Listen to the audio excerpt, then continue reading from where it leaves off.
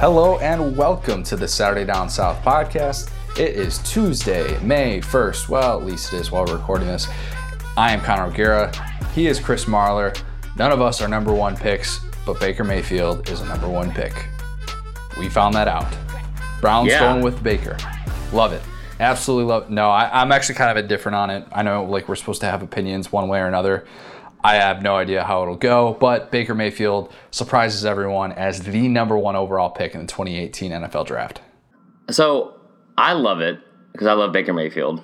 I got to give a quick shout out. We talked about this before because I thought it was going to be Josh Allen just from like all the hype surrounding him, and I thought Darnold, it just had kind of like worn off, like his the shine of him had kind of like worn off a little bit. Did not think Baker was going to be that far up there. Buddy of mine, avid listener to the pod, done podcasts with him before in the past, my buddy Tyler Huck, last year, talking sports on our podcast, he said, I can't wait until Baker Mayfield is going to be selling insurance next year. Oh my goodness. The coldest it takes. The coldest it takes. But no, it was crazy because it was like, you kind of, I mean, he doesn't have the measurables. He's got a great arm, but you kind of were surprised even him like sneaking into the first round and then sneaking in the top half of the first round. And then, lo and behold, no, like I told you this the day of the draft. You know how I love Vegas. Now I love my odds. No, I love you. It's so fascinating. It's just so fascinating, and I don't know. I love it. But the odds on like the prop bets for Baker being drafted number one overall, the day before the draft, it was 12-1. Baker. He was second to Darnold. The day of the draft, it dropped to even, and there you go. Vegas called it. You know what's weird is I think about that Rose Bowl, and if he had won that game and played in a national championship, played against Alabama, would he have been a consensus number one pick? The way that this all developed and the way that you just had a good chance to look at his body of work, he could have been the consensus number one pick had he gone to the national championship, had he beat Alabama and did essentially what Deshaun Watson did, which was why, in the eyes of many people, he deserved to be the number one overall pick. Of course, he wasn't. Also, you got to think that Watson did it 2 years in a row. Right. And Watson was mediocre at best throughout. I have one of my best friends is a huge Clemson fan, Bill Mayers, and we go to a game every year, like I've told you before on here. I love Clemson. Great atmosphere. I couldn't have been less impressed with Watson the whole year. I didn't think he should have been a Heisman finalist. I think he had 15 interceptions. He did what Sam Darnold did in many ways, except he also beat Alabama and had that postseason run with it. Different players, of course. We're talking about different skill sets, and it's just totally different when you go off against Alabama twice. It's one thing to do it one time, but the fact that he did it twice solidified his body of work, in my opinion. I would have didn't do the same for.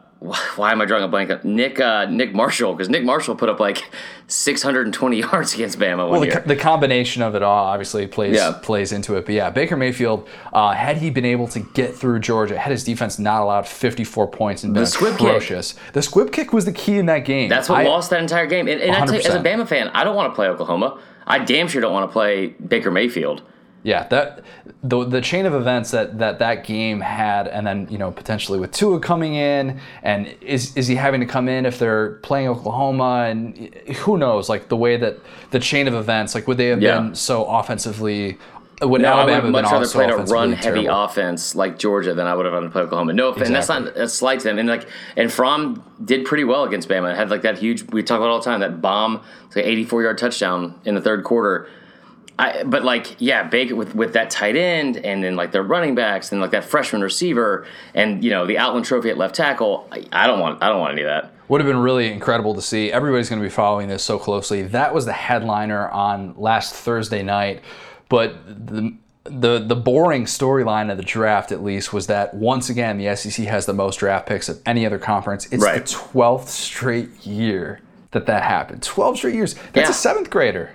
That's crazy. That is a seventh grader. 2006.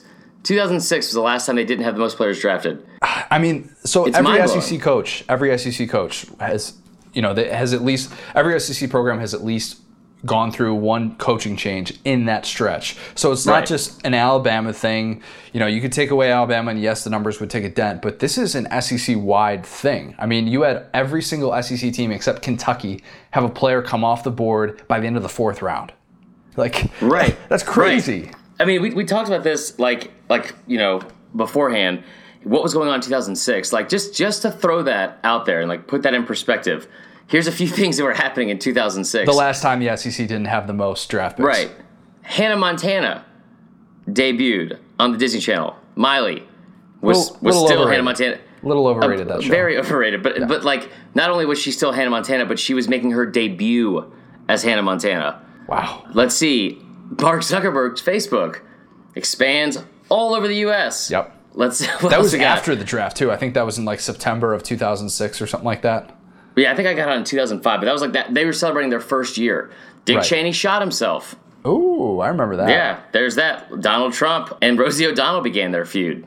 Wow, that seems like a really, really long time ago for both of them. And last but not least, the worst thing that ever happened to this country and comedy in general, Borat came out. Yeah, speaking of overrated, Borat was a little much. If you ever run into me in person, like any of our listeners, like, I would love to meet you guys, and, you know, like, I do comedy still and love stand-up, but if you ever just find it in yourself that you want to do a Borat impression, like, if the situation arises, please don't. Just absolutely don't. And that goes not just for me, just in general, like, in your day-to-day life. If you ever, like, feel that start coming up out of you, just don't. Bury it down, deep down, where no one can hear it ever again. It's never worth it. The fact that we were able to move on from that, I think, was a big hurdle for our society.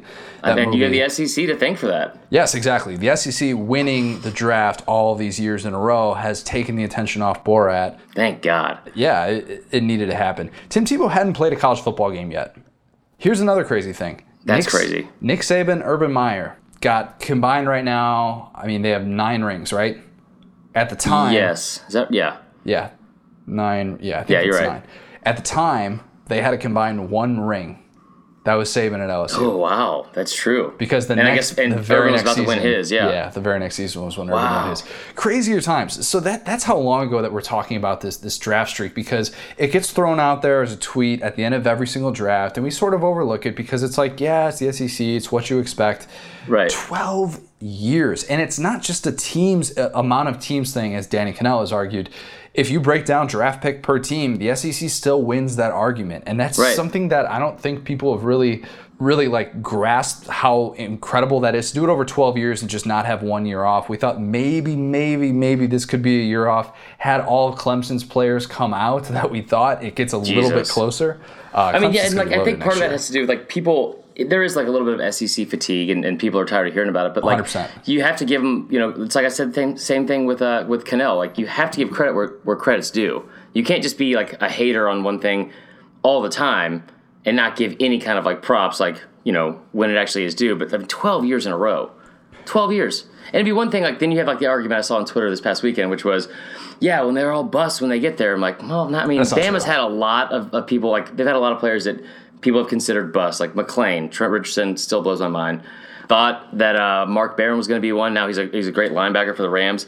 But, like, they also have the most players, or I guess former players, on the NFL Top 100 that just came out. Yeah, that stat is impressive to think about as well. And the numbers are going to be in the SEC's favor because you have more candidates to pick from. But at the same time, you know, this isn't just a fluke thing. And the SEC has won 8 of the last 12 national championships. It's not like this is just something where it's SEC bias and you're just saying, yeah, we're going to pick the SEC team because that's just what we're going to do. Right.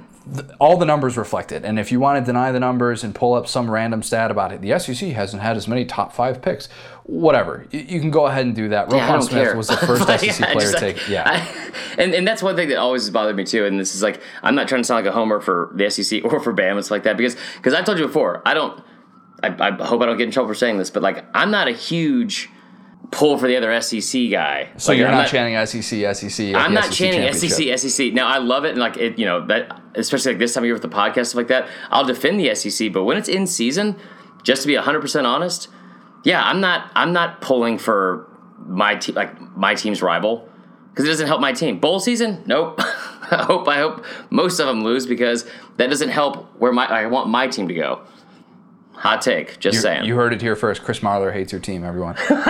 Just during the season. I respect all the other teams, and I want them to be, you know, theoretically I want everyone to be great, and it's good for the conference as a whole, but, like, yeah, don't hurt my team doing it. Well, then it balances out, because I don't have a team, so I love I love everyone's team, so I guess we're if you're playing Ohio State, I'll pull for you. I'll pull for anyone over Ohio State. I figured that was coming.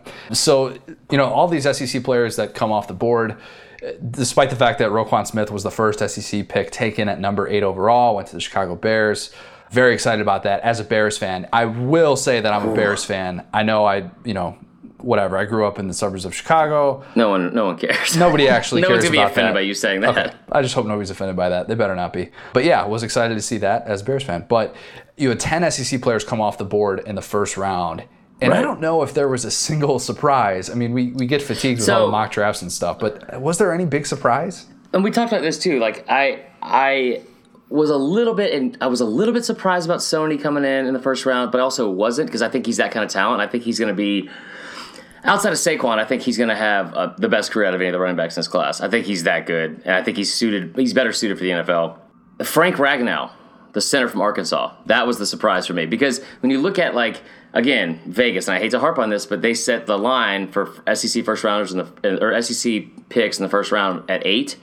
So you got to have some kind of surprise in there, and I think out of all 10, that would probably be the biggest surprise for me. I think he's Pro Football Focus's top-rated center. He had Pro Football Focus's top-rated seasons for a center each of the last 2 years, ever. That's great, and the kid from Ohio State's good as well.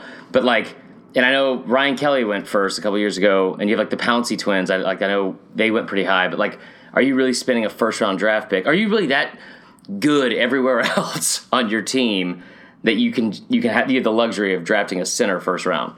A little bit of a surprise, but not incredibly shocking, because the analytics loved him. I think he was a guy that allowed 1 sack in his entire college career. He allowed 1 pressure all of last year, not even a sack. I mean, that's how good he was. As much as Arkansas struggled and he had his share of injury issues, that's how good he was when he was on the field. He's got the size, he's got the measurables. So I don't even know if I'd really consider that a surprise. Right. The biggest surprise might have just been the fact that Darius Geis wasn't in the first round and that he fell out to where he fell. I was surprised at the running backs that were chosen not only ahead of him, but as early as they were. Now, Nick Chubb is one of my favorite players to watch ever from Georgia. I love Nick Chubb. I mean, he's so big and physical, but he also has the speed to beat you on the outside. And I was shocked, though, that he went that high, because I thought it was a no-brainer. Cleveland needs a running back. They didn't take Saquon. They're going to probably take Geis, first pick of the third round, or the second round. They picked Chubb. Love it, because I love Nick Chubb. Not to say I don't like Darius Geis. I'm just, I was a little bit surprised. But then to see Kerryon Johnson go that high. Yeah, to Detroit. That was I wasn't necessarily sure that he would go that high, just because as great as Kerryon Johnson was, and don't get me wrong, he's a tremendous, tremendous talent. But usually when running backs go that high, they are freaks athletically. Right. And I think some people sort of question whether or not he's on that level, just because that's not his style. He's shifty. Yeah. He does a lot of things in the backfield. Can beat you in space. Exactly. And I don't know if he is necessarily the first round build. That's not to say he can't have an incredible career. He very well might, but that was a little bit surprising too, to see all these guys coming off the board. Rashad Penny coming off the board in the first round ahead of a guy like Darius Geis. Now, I will say with Kerryon Johnson, one thing that, and I joke around about it because it seemed like in bigger games against good defenses and solid front sevens, he did have what I refer to as a Big Ten game, where it's 28 carries for 103 yards. You're all right, not that impressed. But he does have a little bit of Le'Veon Bell to him, where he can sit back behind that offensive line. Not that he's super small, but then wait and be patient, pick his holes, and then dart through, and then pick up an extra 4, 5, 6 yards. That's the comp. And of course, Le'Veon Bell wasn't a first round pick. In hindsight, absolutely he would be. He cuts out some weight and shifted what he, ironically enough, nice choice of verbs there. He changed his style, I think, to be a little bit more conducive to the NFL, to work with his skill set. But yeah, 6 running backs coming off the board ahead of Darius Geis, and the entire night 2 of the draft was just, why is Darius Geis slipping? What are the character issues? What are we hearing about this blow up in this front office? What are we hearing about him wanting to play video games instead of go to NFL meetings? And that's fair, because video games are awesome. But I'll agree with you on that. I think this is the overrated podcast. I think video games in general are kind of overrated. Good God. That's Connor, a fire take. I know. It's unbelievable sometimes. Video games are awesome. That being said, to go to a job interview, that's of this magnitude, probably just want to go to the job interview. Probably want to put it on pause. Probably. Come back and get your Capri Sun or your Mountain Dew Code Red later and, some pizza rolls. But you have time. I was like, I defended him on the podcast last week, and there's a couple things that get heated on that I get heated about sometimes on here, like the domestic violence thing got me heated. Him being called that he had character issues with his upbringing, that pisses me off. Just because I'm familiar with the kind of upbringing that he kind of came with, which was kind of being on his own, single parent, Father was murdered. Father was murdered when he was a kid. And, I didn't have that in common, but yeah, right. I mean, it's I always have a soft spot for these kids that have a pretty tough upbringings. That's tough to deal with, and I was defending him last week, but then when it came out this week that it was situation after situation after situation, it sounds like there's probably more than anything just some maturity issues, because when it's time to put the helmet on and lace him up and get it on the field. There's not an issue at all. He's right. He has 3 of the top 5 250-yard rushing games in the history of the SEC, right? He was the first player in SEC history to have 3 250-yard rushing games. That is absurd. So he can go off. I mean, he is that guy. I don't know if anybody's doubting who he is on the field, especially now that he fell this low. Right. I mean, a guy who already runs angry is going to run pretty angry, I think, when he gets to the NFL. I kind of go, I could see both sides of this, and I know that might come off we defend the players a lot, and if I'm Derrius Guice, I'm saying exactly what he said, and I'm upset that there are these things that are coming out about me, stuff that may be true, maybe not true, and I'm not getting clarity on this, because all I know is I've never been suspended for a college game. Right. I've never had any failed drug tests. Guys that in this draft, Antonio Callaway, we're going to get to him a little bit later, have done a lot worse stuff than I ever have been even rumored to be doing, and here I am falling and losing out on all of this money because of hearsay, and I'd be frustrated. I'd be so frustrated to deal with that. But if I'm a front office and I'm drafting a skill player in the first 2 rounds, and my future is dependent on this, and I have to go through every little detail of this kid's life to make sure that he is going to be the right fit, because when you're drafting a skill player, he's not just a defensive tackle that you're throwing in there and saying you're surrounded by 3 other guys. Right. You are saying, we are going to make you one of the faces of our organization. We're going to pay you millions of dollars. We're going to put you on our billboards. We're going to put you on our programs. All of that stuff comes with it when you're a skill player that's taken that early. Oh, and also scoring the points to win the games for us. That's big responsibility you're going to have. Pretty important. We're going to need you to focus in. If we have a guy who, if you don't get the right vibe, you have the right as a front office to say, this isn't the guy that we want to pay millions of dollars to be one of the faces of our organization. So I see both sides of it. It just sucks that it played out like this. That's the bottom line that it comes down to. Whether this is true, whether it's not true, it sucks that a kid had to go through that frustrating of a draft process where he showed up to draft night on night 1, was in the green room, and then didn't stay for the second night. This is supposed to be the best moment of the kid's life. It's always the most awkward thing.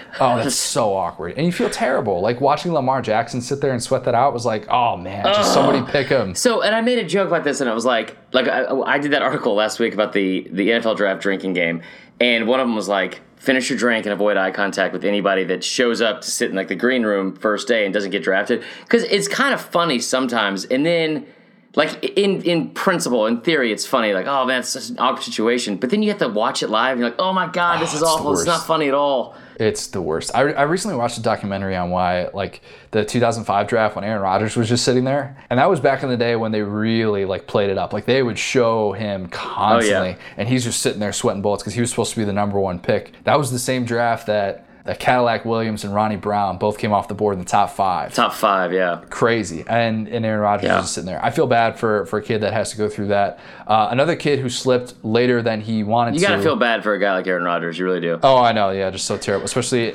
now as an out in the open Bears fan, I feel so bad for that guy. Right. Watching Christian Kirk sit through the first round, he was at home back in Arizona. He had the tweet, of course, with all those pizzas around him and stuff, and that was so great. And then he had a tweet after the first day. I can't remember exactly what he said, but basically I see what's going on, and I'm going to be ready to go. I love that attitude. I love that he went in the middle of the second round of the Cardinals. He gets to work with Larry Fitzgerald, and that's that huge. dude is going to be in great shape. I mean, so I still say, now being in Atlanta, and I'm a Falcons fan, I was happy to see Ridley go to the Falcons.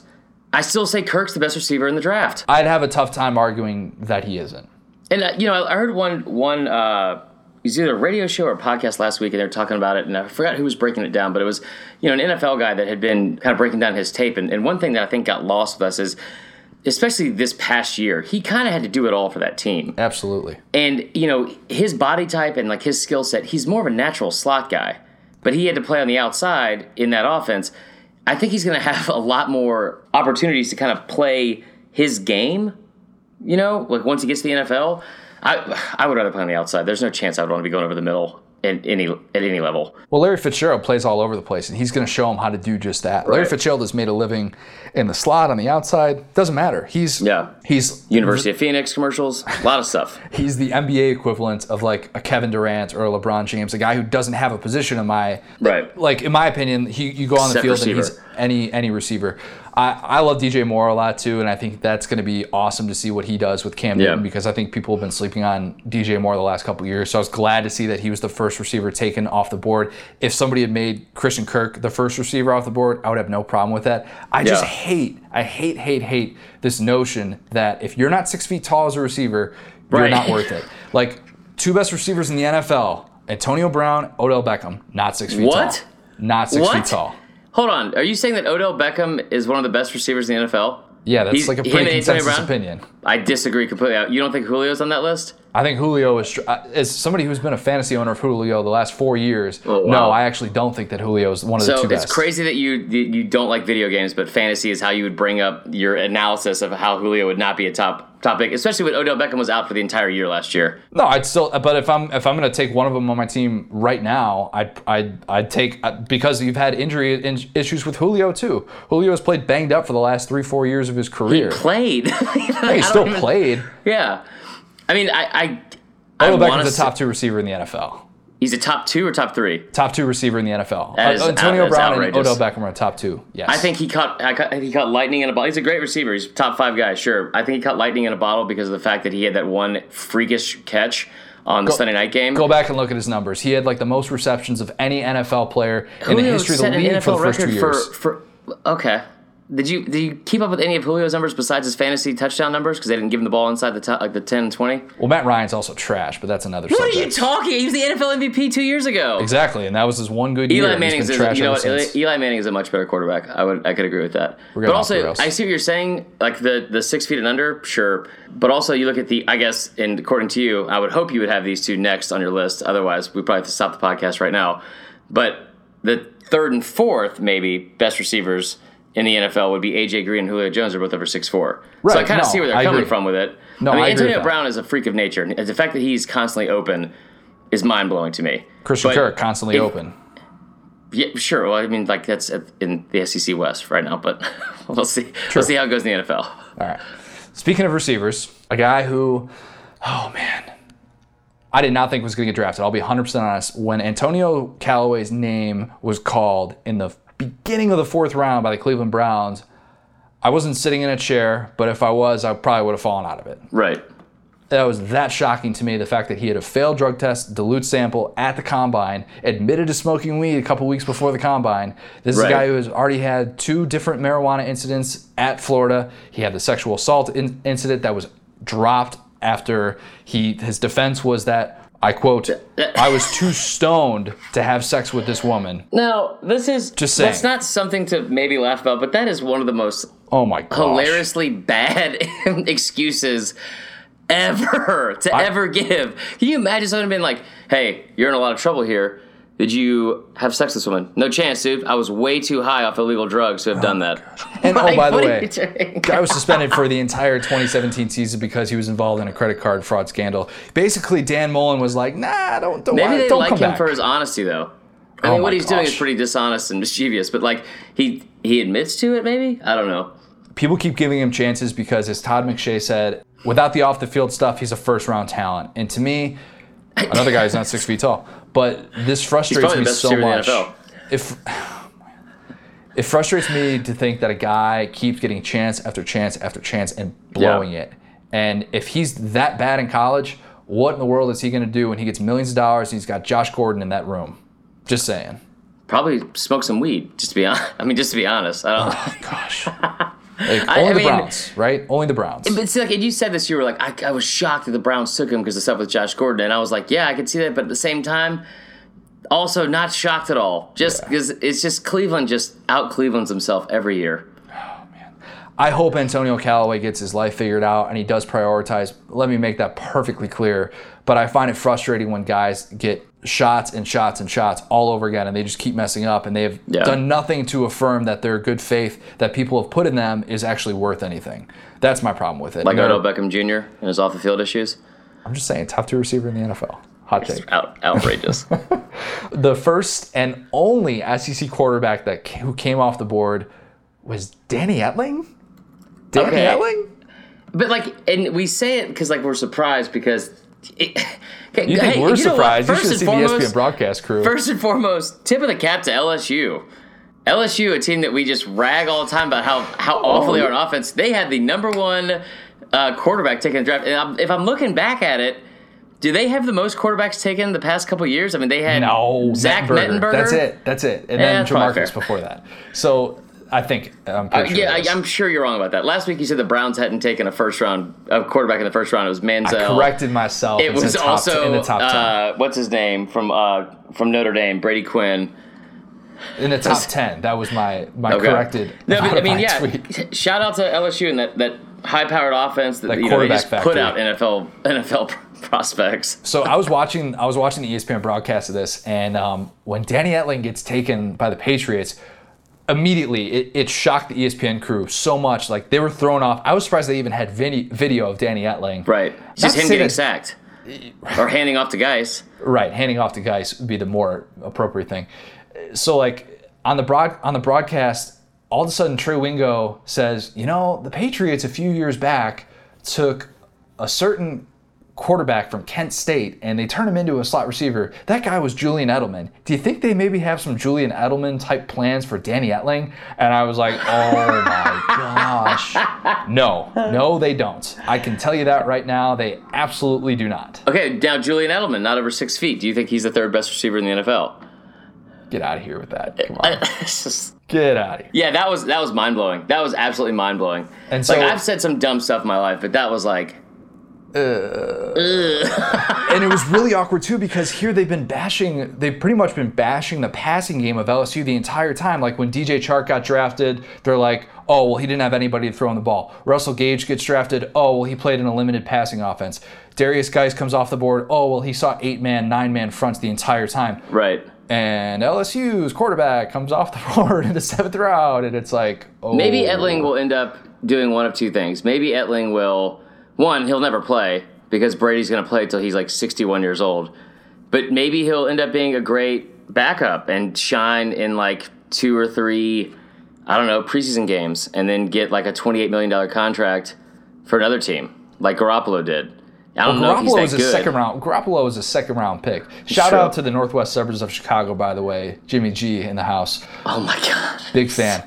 He actually he played his high school football in my conference. Fun fact. That's cool. Jimmy G is much better than Danny Etling.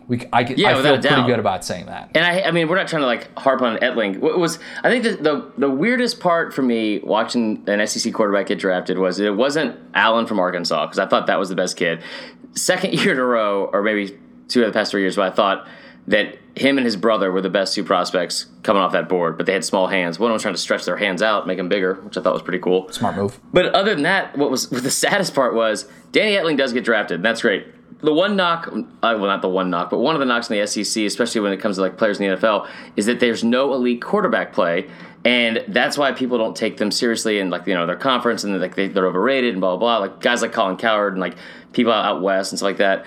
I will say it was a little bit. It was funny, but also probably bad for the conference. As a bad look that J.K. Scott and Daniel Carlson, a kicker and a punter, were both drafted several rounds before the first SEC quarterback was taken. 4 of the 6 specialists that came off the board in the draft were from the SEC. So apparently punting and kicking means more too.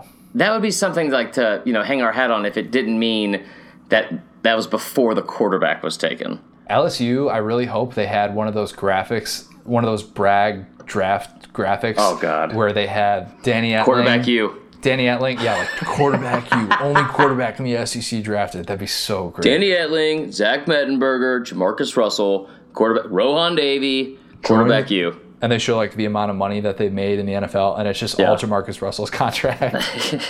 Oh, that'd be so great. All right, we got one more thing that I want to get to real quick. Within the draft, it's actually a couple more things. Bo Scarborough nearly went undrafted. I mean, yeah, like, and I love the kid because he's, he did great at Alabama and all that kind of stuff. He's 6'3", about 230 pounds, and he ran like a 4.5 or something like that. But ran really well at the combine. Yeah, and he's a freak of nature. He's a physical freak. Mm-hmm. But he should have came out last year. Like, he would have been a first-round draft pick at all the mocks. He should have came out last year. Was he eligible last year? Yeah, no.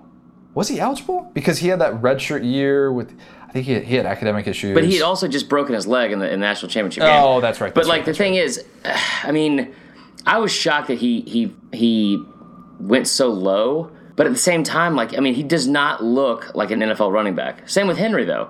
And Henry's doing pretty well. I think the more surprising thing, it's not that it wasn't surprising to me that he fell weak. I saw mock drafts. Yeah, I saw some mock drafts, whatever. I read some. Don't worry about it. That before the combine had him as like a 6th-round pick. And then the combine happens, and he looks really good, and he looks healthy. And people had him as a mid-round pick.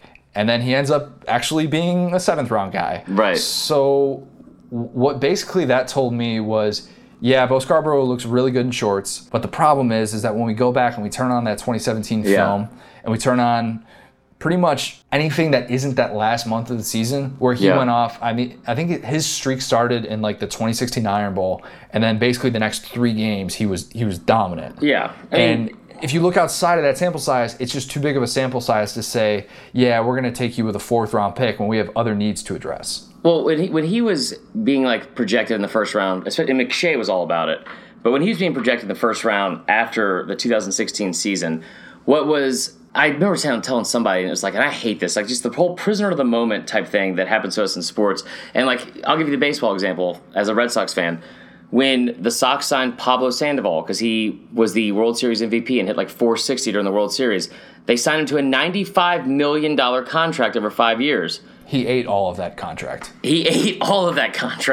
And then, he did nothing for us. So I'm not saying that Bo's not going to do anything for like whatever NFL team he goes to. Cowboys. But okay, sure. Yeah, that's not good because he's going to be behind Zeke the whole time. If he's lucky, he'll be 2nd string. Yeah, but like at the same time, it's like, I think he was a great running back, but he didn't do his highlights. Like he didn't pop off like on tape a lot. Like he had a few good runs, but they were mainly against Florida in the SEC championship game and Washington in the Peach Bowl, the semifinal game. So Bo Scarborough staying healthy in the 2016 title game, God dang it, is one of the great what ifs in recent memory in college football about the chain of events that could change after that game. Okay, and I'm glad you brought this up because now I'm fired up. I'm not saying just for Alabama. This is but still blows my mind, and I'll say this until the day I die. And I'm not trying to sound like a homer. That's the best team I've ever seen play that's the best team I've ever seen in my lifetime in Alabama. In 32 years, best team I've ever seen them have. They scored on special teams. They scored on defense. They scored on offense. They were incredible to watch. They were destroying people. I think the margin of victory was like 31 points, 33 points. They were incredible. They won too many games by blowouts. They didn't play in enough close games, right? That's probably true. And then you have Kiffin leave after the Washington game, and then you have a new offensive coordinator. The Bo thing hurt, but like the 99 plays on defense is like Clemson having 99 plays. But you look at that team, and I've tried to let it go. I've tried to let it go and move on and be an adult. And then you see stats like I saw this past weekend, which was the 2016 defense from Alabama. All 11 starters got drafted. 6 of them in the first round. That's bonkers. That's crazy. Think about, too, the Bo ramifications. If he stays healthy, they win that game, and Jalen Hurts has a ring, and instead of, are you going to win us this national championship, it's, you haven't won us a national championship technically before, even though everybody knows he put Alabama in the best position to do so the year prior. The potential, the ripple effect of that injury, I think, is just 27-1 instead of 26-2. Yeah. It's crazy. We got a little rat poison. Besides that, what you just said about the Alabama starters, 11 of them getting drafted. By the way, Josh Frazier, shout out to Josh Frazier, who did a piece with us, did an essay with us about his Alabama experience. Alabama backups getting drafted. That's how good Alabama is. That's a little rat poison to tease this rat poison that I had already prepared, and that was that Alabama set a school record and set the SEC record for the modern draft era with 12 draft picks, had twice as many players drafted as every school not named LSU, NC State, Ohio State. Ohio State's the worst. You have not made any Ohio State friends today. I don't want to. I will pull for against them every single game. I'd pull for North Korea over Ohio State. I hate Ohio State. They're the worst. I golfed 18 holes with an Ohio State grad on Sunday. God, really nice guy. I think you would like him. Sure, I bet. Did he keep saying the Ohio State University the whole time? No, no, he actually didn't say it once. I also golfed with a Tennessee grad too, so it balanced out the Big Ten. There SEC you go. thing. That's good. So found a happy medium. Yeah, some nice little rat poison though. Just go figure though that in a year where I don't even know if that was much of a topic of discussion whether or not Alabama was going to break this record that they had previously tied like 4 different times. They had 10 players drafted.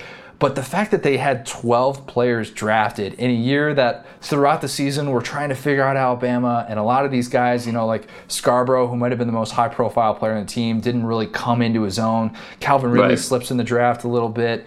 And some of the guys that we thought were going to be taken even higher didn't pan out, and still 12 guys drafted. It's unbelievable. Yeah, I mean, it was, and you talk about how Tony Brown didn't even get drafted, and Robert Foster, who was a former 5-star receiver, he didn't get drafted. But I'll tell you what was almost more impressive than that for me was that 5 players out of the national championship game went in the first 23 picks of the draft. And then I think it ended up being 6 or 7 out of the first round. 7 in the first round, 7 in the first round played that national championship game between Georgia and Bama. And I've been saying it for a while, you can just kind of see it slowly transitioning into, Georgia becoming what Bama's been doing. And I'm not saying the Bama of the East. I'm saying taking over and doing what Bama's been doing and being that dominant team, maybe even more so than Alabama with their draft class this year. And then, you look back and it's well, they still have the number 1 recruiting class coming in and, just studs everywhere. You need NFL draft picks to be in a national championship. I was curious about this, so I broke down the numbers of the last 6 years or something like that. And it's an average of 7 draft picks per national championship participant. Right. So if you're sitting there with 3 or 4 NFL guys, forget about it. It's not going to happen. You're not going to win the amount of games that it takes in this current system to play for a national championship unless you've got a few on offense, you got a few on defense, and if you're really good about it, it's just not going to happen. And that's maybe the great separator in college football and why there are certain teams who compete and certain teams that don't. We remember the 2009 LSU Bama game, the one that everyone hates on because it was the most boring game of the century ever, and it was 9-6, and it was settled in overtime, all that kind of stuff. One thing people don't ever talk about with that game is because everyone wants to say it's a lack of offense. There's no offense, and a lot of it has to do with the quarterback play and blah, blah, blah. Do you know out of the 48 total players on the 2 deep for LSU and Bama, and then including special teams, 44 of those players went on to play in the NFL? Whew. I mean, that's a lot. So, and you can find situations like that for a lot of matchups in the SEC nowadays. So maybe not that much, but one of the things that that people followed throughout the draft was UCF, and UCF I think had more of a presence in the draft. I think they had 4 players selected, if I'm not mistaken. But the one that stole the show obviously was Shaquem Griffin. Yeah. Getting drafted by the Seahawks. He gets to reunite with his brother Shaquille in Seattle. Unbelievable draft moment. One of the coolest things I've ever seen, to have them celebrating at the draft together. Yeah. ESPN had chronicled their journey throughout, and even going back to the combine when he doesn't get invited, gets invited, and then just sets the record for the 40 time for a linebacker, benches 20 reps with a prosthetic hand. The story is absolutely incredible to think about. It's going to be made into a film probably in the next 5 years. It's that good. But he's an incredible player too, and I don't want that to get lost in the shuffle because it's such a feel-good story. It's one of the better feel-good stories I think we've had in the last decade of college football. But this dude is going to have a chance to play. Who isn't pulling for him? And for the Seahawks, honestly, and hopefully once he's there, he can have the opportunity to finally win his first championship ring. Oh, so that'd be cool. I knew that was coming. Hey, he's a national champion. He's got that in his God. He's got that in his Wikipedia page. Did you know that? I mean, he doesn't do his own Wikipedia page. Okay, I'm going to go change my Wikipedia. I don't think I have a Wikipedia page, but anybody could write that. No, gosh. That'd be terrible. No, I mean, I think it is we talked to, this morning about this, and it is cool, especially with how sports like unify a lot of people and they bring people together, but they also, can be kind of divisive in terms of like, rivalries and stuff like that and, disagreements. I think it's cool that, everyone's on board with this one. It's a cool thing. If you weren't rooting for him, I'm sorry. I can't help you. I don't know. If that doesn't inspire you, as Mel Kiper said, if Shaquem Griffin does not inspire you, check your pulse. Right. I mean, nothing bad to say about the kid. Tremendous, tremendous story. One of the more awkward stories of the weekend was Josh Allen's tweets. Now, his tweets before the draft made big headlines because of the the racial slurs and all that was associated with what he was allegedly tweeting not allegedly, what he did tweet as a 14 or 15-year-old kid. You could take with that what you want. I thought the more interesting thing, at least from our standpoint, what we do on a daily basis, was that after he was drafted by the Bills, it's like, okay, you're going to be able to move on from the tweet storm that you had. Oh, by the way, actually, in the 2013 National Championship game, you tweeted about Catherine Webb, who is the wife of A.J. McCarron. Right. A.J. McCarron is going to be in Buffalo. You are going to back him up probably to start the season. And, just in case that wasn't bad enough, you also tweeted about A.J. McCarron's mom, saying McCarron's mom, though, like greater than sign. Right. And apparently, he was apparently quoting his friends saying this, but he still tweeted it. And as we know, not the best look to quote your friends because it's kind of echoing what they're saying. It blows my mind that this is still a thing. Like, it just blows my mind. Like, and that's coming from me, who says a lot of stuff I should not say. A lot. But, like, even when we almost too much. But, like, even when we first started doing this, like, I remember one of the first things that was said was like, hey, man, do a deep dive on your social media, clean up some stuff. I spent 4.5 hours. Did you really? And I didn't even get to some of it, and I hope I probably should have said that, but like, yeah, 4.5 hours of, because I've done comedy for 7 years, and this is like going back to like when I first started doing comedy, and I was trying to be edgy, and not to mention all the times I was probably drunk and like saying stuff that but like I have like 700 followers, no one cares. But I remember like I went down to deep dive on, and it was like the worst game of Family Feud ever. It was like, you're sitting there, you're typing in a bad word, and you're like, oh, big bucks, no whammies. And then just nonstop. But, like, yeah, man. Like, also, who's his agent? How has somebody else not done this for him? Seriously. Yeah. Apparently, though, like, they went and did this, but somebody had already dug up these tweets before they had wiped them clean. So that's how, at least the ones that had the racial slurs in them. And it sounded, to be fair, like he was probably quoting a rap lyric. I mean, he's from Wyoming. I'm not sure if he's ever, really like even heard really good rap. Even I don't know what he was doing. I don't They get music up there. It's not like it's not an Amish country. Like, what do you? I thought they were just hanging out with elk all day, shooting skeet. That fly sounds pretty fishing. fun, actually. That sounds awful. That sounds great. I've heard really good things about Laramie, though. Laramie's a fun town. Sure, absolutely. Yeah. But either way, it was like, dude, what are you doing? Like, even if you're in Wyoming, like, you can't say that word. Can't say that. Yeah, he's going to have a couple of awkward conversations when he gets into that locker room. Going to have some explaining to do. I mean, that's the world we live in today. Like it or not, the Dante DiVincenzo stuff that came out after the national championship. Oh, that was bad. If you're a college athlete, if you're a human being, just go back and go through all your social media history, or just don't do it in the first place. That's probably the better way to do it. But I'm getting too preachy. We should have gone into this because if anybody looks at mine, it's probably some bad stuff. Yeah, it's probably some really bad stuff. Josh Allen was a star of the way too early mock drafts last year. I actually went back and looked at some of the way too early mock drafts from last year. Surprisingly accurate. Minkah Fitzpatrick was somebody that Todd McShay had coming off the board at number 10 to the Dolphins, and he went off the board at number 11 to the Dolphins. Oh, wow. Crazy accuracy. So take them for what they are. Congrats, I got one right.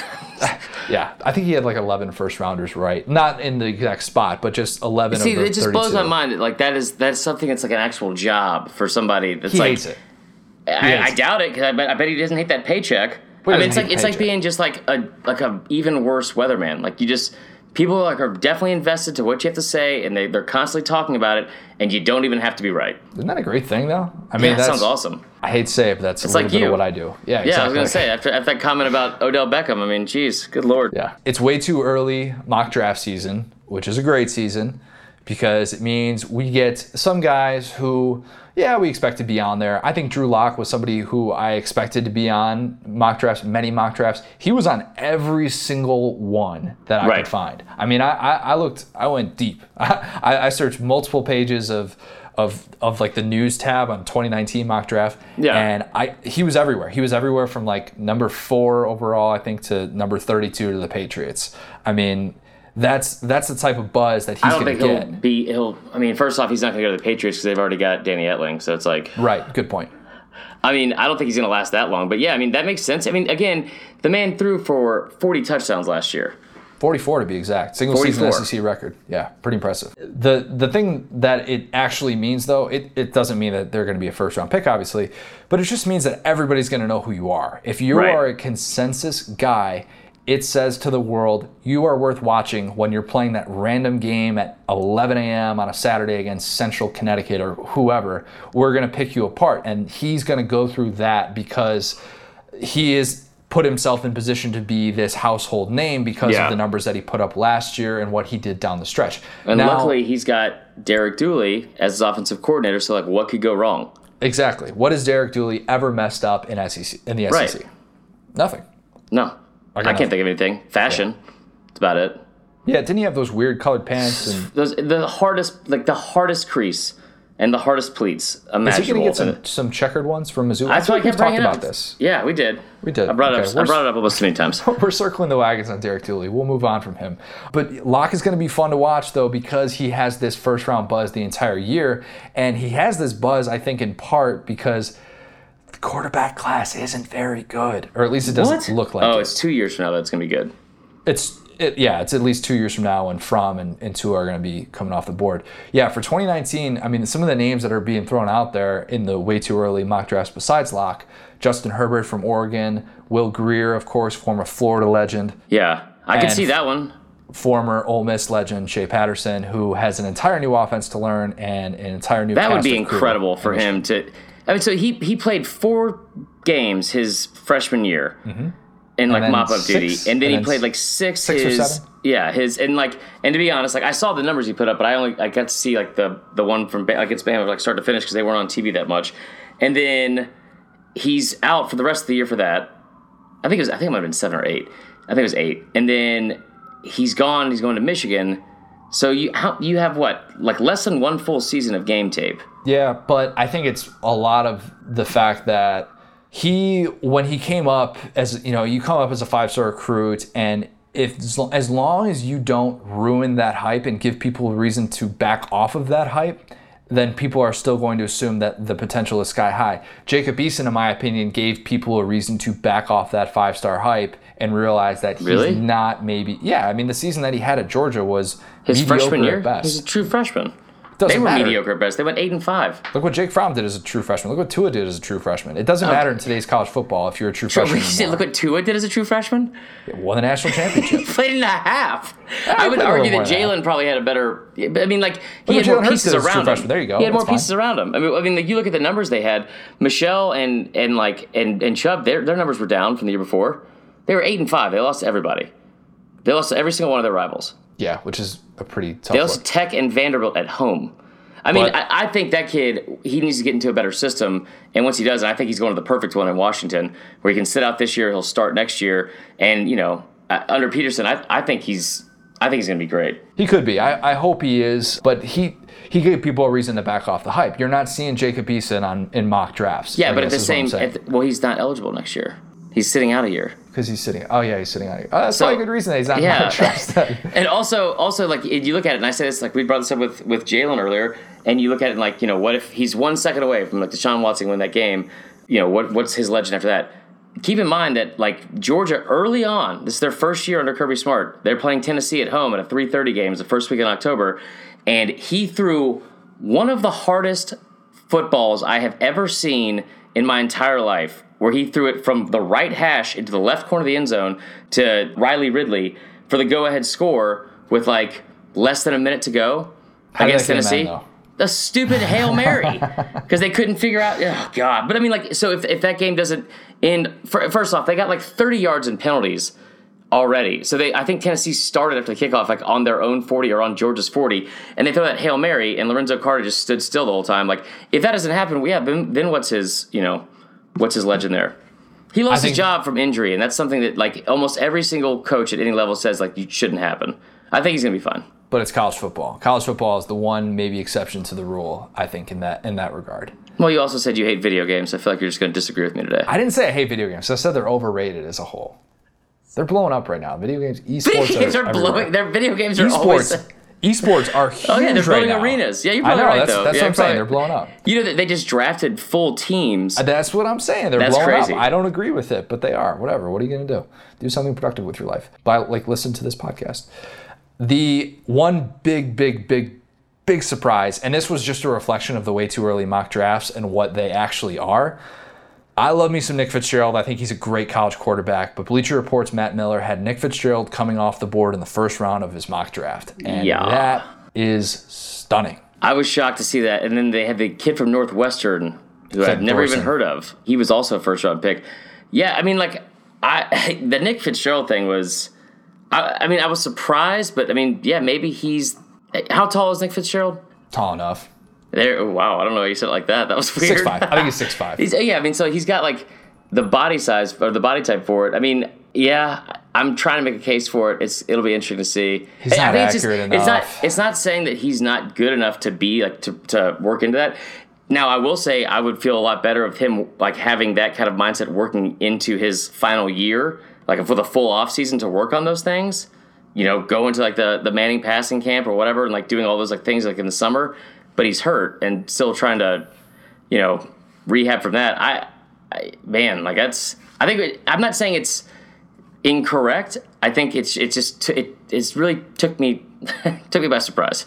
Yeah, I'm going to say it's incorrect. I'll bet the farm on Nick Fitzgerald not being a first round pick. As much as I think the kid is great, and I think he is going to, like we argued earlier, he's going to go down with probably the SEC record for rushing yards for a quarterback. I mean, he's going to get a lot of things his senior year, especially with Joe Moorhead. I've talked up Joe Moorhead all this time, right. But you got to be accurate. I mean, you got to be able to stretch the field a little bit, and he hasn't been able to do that throughout his career.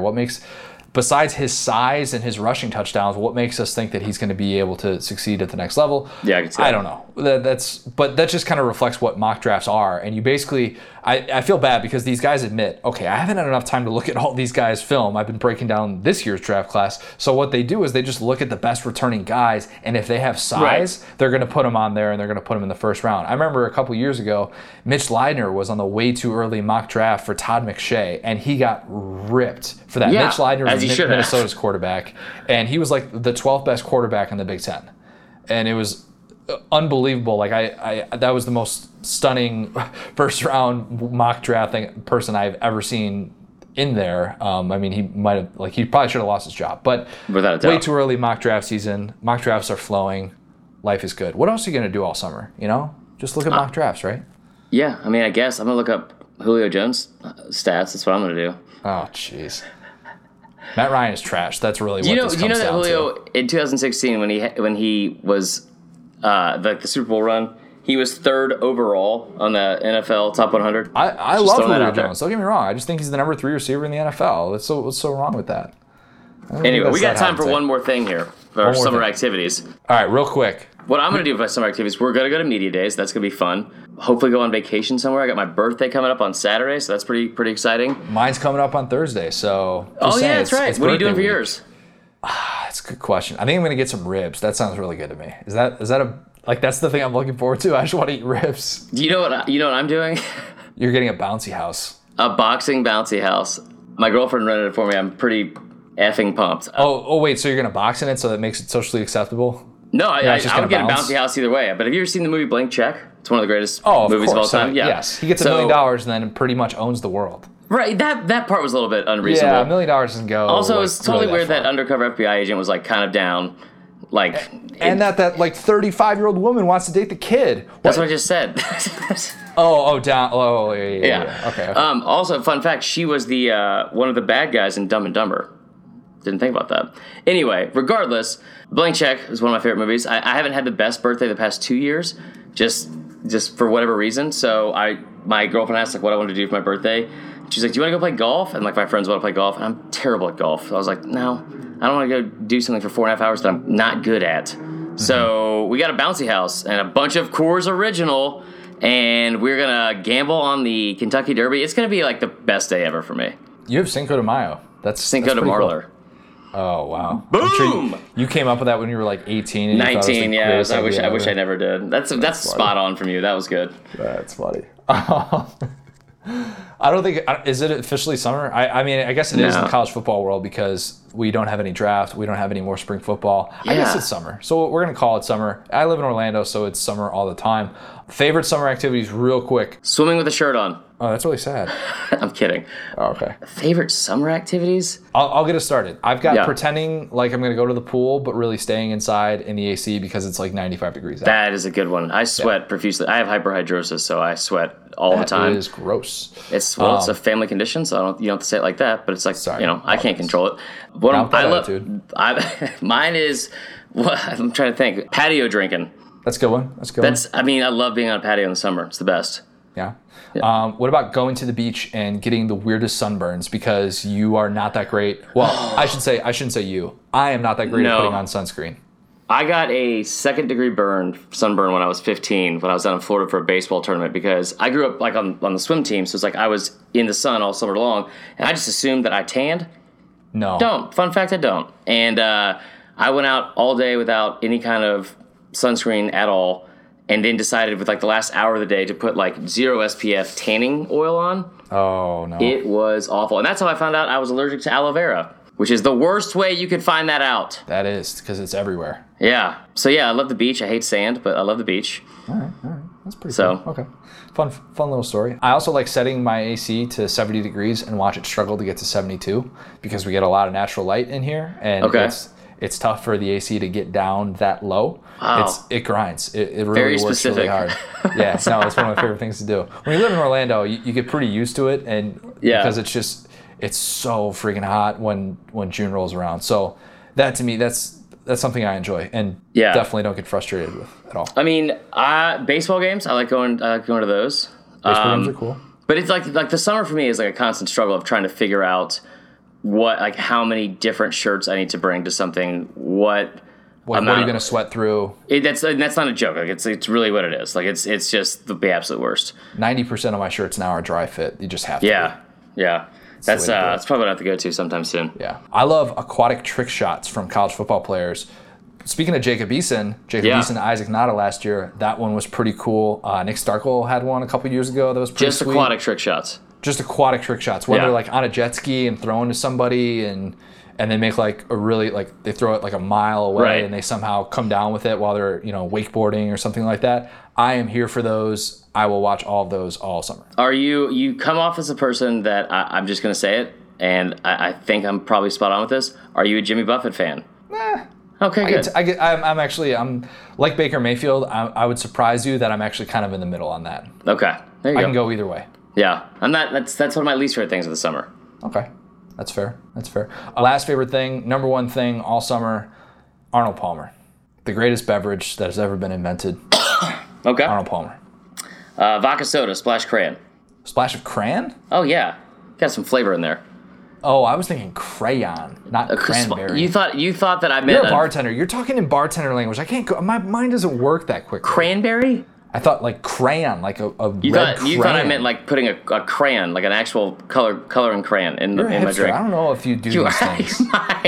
Anyway, I'm not a big fan of the Arnold Palmer. It's a little too sweet for me. Yeah, it's a little too sweet. I'm not a big fan of sweet tea. I know it's gonna just shock some people, but it's just like sweet tea is, in my opinion, it's delicious to have every once in a while. And like my family lives in Columbia, South Carolina now. There's this place called Palmetto Pig Barbecue. It's like the best sweet tea I've ever had. But then I started noticing a while back, and it just pisses me off, is that anybody that's like, oh, that's the best sweet tea you'll ever have. It just means there's more sugar. That's all it means. Yeah, there's a bunch of sugar in it. That's it. I could drink Arnold Palmer all day. And another thing about the beach and the sand, why do they have those damn showers off the beach have the worst water pressure in the history of the world? I'm trying to get clean here, and then I'm just tracking sand everywhere I go the rest of the trip. Hate it. Another frustration. on that one. Yeah, I'm glad I could get this off my chest. Good. This is a good pre-summer episode. I'm sure our listeners absolutely enjoy hearing your fire takes about water pressure of the beachside showers. We're going to wrap up with some It Might Mean Too Much. We're going to talk about a guy who isn't in the SEC, but is very much a fixture in the SEC. It's Dabo Swinney. And we have not one, not two, but three things that Dabo did in the last week that suggests that, well, maybe he wants a little piece of the action. Maybe the SEC just means a little bit too much to him. Right. Just saying. So the first thing here, I saw this right before we were recording this. So he's at the Chick-fil-A Celebrity Golf Tournament, the Chick-fil-A Peach Bowl Celebrity Golf Tournament. Last year, Dabo, somebody did like an exploding golf ball trick on him where he gets up to the tee, and Dabo gets up there and his golf ball explodes. Dabo has a little Dabo laugh, whatever. All fun and games. So this year, Dabo decides he is going to do that to someone else. He does it to none other than Dan Mullen. And Dan Mullen, golf ball explodes. Can't believe it. It's like, Dabo, what are you doing to me, man? This is ridiculous. You're such a prankster. Dabo apparently just wants to beat Florida and just wants to beat the SEC, and that's why he's doing these little pranks to get in their heads. So that's one thing. Might mean too much. Another thing, Dabo this past weekend was inducted into the Alabama Hall of Fame. Our good friend Paul Feinbaum was there. I think he was like the MC of the event. Yeah. And he said that he is putting chips on the table for the long shot bet that Dabo Swinney is the guy to replace Nick Saban, and that once he used to not think that it could ever happen, but after seeing the way that Dabo was embraced by Alabama and just seeing the way that he kind of lit up and interacted with the community there, he's saying, you know what? Paul Feinbaum said, I can see this happening, and I'm not going to rule this out at all. So, just saying, wants to get a little piece of the action, wants to come to the SEC, like that. Loves a little SEC affection. That's just the way that Dabo rolls. One other thing, Dabo last week says he would absolutely love to see the Clemson-Georgia rivalry renewed. Yes. They used to play every year. It's awesome. College football fans would love it. They're like an hour away from each other. That would be Dabo's, okay, because they play South Carolina every year as well. So he'd be playing two SEC teams every single year before the postseason. Dabo, if it means so much to you, why don't you just join the SEC, man? Well, I don't know if we need that to happen. But no, I would love to see that rivalry. I mean, like, maybe not every year because that is unfair. They have to play Carolina and Georgia. It wouldn't be every year because actually both schools have future home and home set up with Notre Dame. Okay. Clemson's got a bunch of them. Like Clemson's got one scheduled for conference. 2039. They're not in the same conference, Danny Cannell. Notre Dame is not in the ACC like he I'm just claimed. saying that's why they have them set up. I went to, one of the best days of my life a couple years ago. I went to the Georgia-Bama game in Athens, drove there from Clemson. The girl I was dating at the time, that's where she went. And so they go to one game a year. Went to the Athens that morning, saw that game. It was like a torrential downpour. Drove straight from Athens to Clemson, got there right at halftime, and just walked in for free. Got to watch the second half of Clemson Notre Dame. That's pretty sweet. That's a pretty awesome day. Sweet. I mean, I think I like that. I think it'd be awesome. A Clemson Georgia matchup would be great, absolutely great. The only thing that would really that could somehow make this not into like what we think it could be would be if all of a sudden Clemson just has this mass exodus and Clemson all of a sudden falls off the face of the earth, right? Which they're going to have a big change in the guard after next year, but I don't see that happening. Their recruiting classes, I mean, like they're ridiculous. I think they're going to be fine. They signed 2 or 3 guys in the top 10 last year of the country. I mean, what I would like to see is something almost like what they do early on in the season for college basketball, which is like the Big Ten ACC Challenge or the SEC Big 12 Challenge, and just kind of like a rotation where, like, not necessarily where you're playing a team that's equal to you. Like, because it would be kind of unfair, like the middle of the road teams, like I'd like to see, like, I would like to see, a Georgia Ohio State or a Bama Michigan or like stuff like that. Like, you wouldn't want to have it like Bama Purdue and Arkansas Ohio State, but like something where it would be competitive and good for like both conferences and college football as a whole. I think that you should be the new commissioner of college football, the position that isn't in existence yet, but could. Yeah, I would love that. I've got some good ideas. That's just one of them. Yeah. We could make, what did you call it before? Vodka Cran available at every stadium? Vodka Soda Splash Cran. Also, we could finally implement my brilliant idea with a group of 5 schools and just have, if we're not going to include them in the playoffs, just have them have an all-star team and travel around with the Harlem Globetrotters and play Power 5 teams. I'm sure their coaches would absolutely love that. They would. You're welcome. Not so much. We'll wrap up with one final note. It is birthday week, and I'm gonna ask our listeners for one little present, and that's just a little 5-star review. I like that. 5-star review. That's all I'm asking for. I'm not a high maintenance guy. I'm not gonna get a bouncy house for my birthday like some people I know. Yeah, whatever. It's actually looks pretty cool, and I wish it's gonna be awesome. Yeah, if it wasn't 6 hours, I would maybe think about driving up. But yeah, that's all we want for our birthdays. Just throw a little 5-star review in there. Get on iTunes. Go subscribe to us. Yeah. Go follow us on Twitter. I promise, we're gonna start tweeting out more of the "it might mean too much," maybe a little rat poison. Oh, did you see? I tweeted out today the little Return of the Mac with Jim McElwain wearing a beret in France. Oh my goodness. He's wearing a beret, and we're gonna have to start calling him Fatatouille because he looks ridiculous. He looks absolutely ridiculous. He's big boned. We've never seen Jim McElwain without a shirt, contrary to what that shark picture said. He has no idea what he's got under shark there. Teeth, and Oh, Return of the Mac is glorious. Anyways, thank you guys for listening. We appreciate you. As always, make sure to follow us on all social media. At C Marler Comedian, you still going by that? Yeah, I'm gonna change it soon. But just Chris Marler, find that, and then make sure you check out the Facebook Live every Tuesday night on Facebook at 7 o'clock on STS's Facebook. All right, and just remember, as always, it might mean too much. It might mean too much. Thanks, guys. We'll see you next week.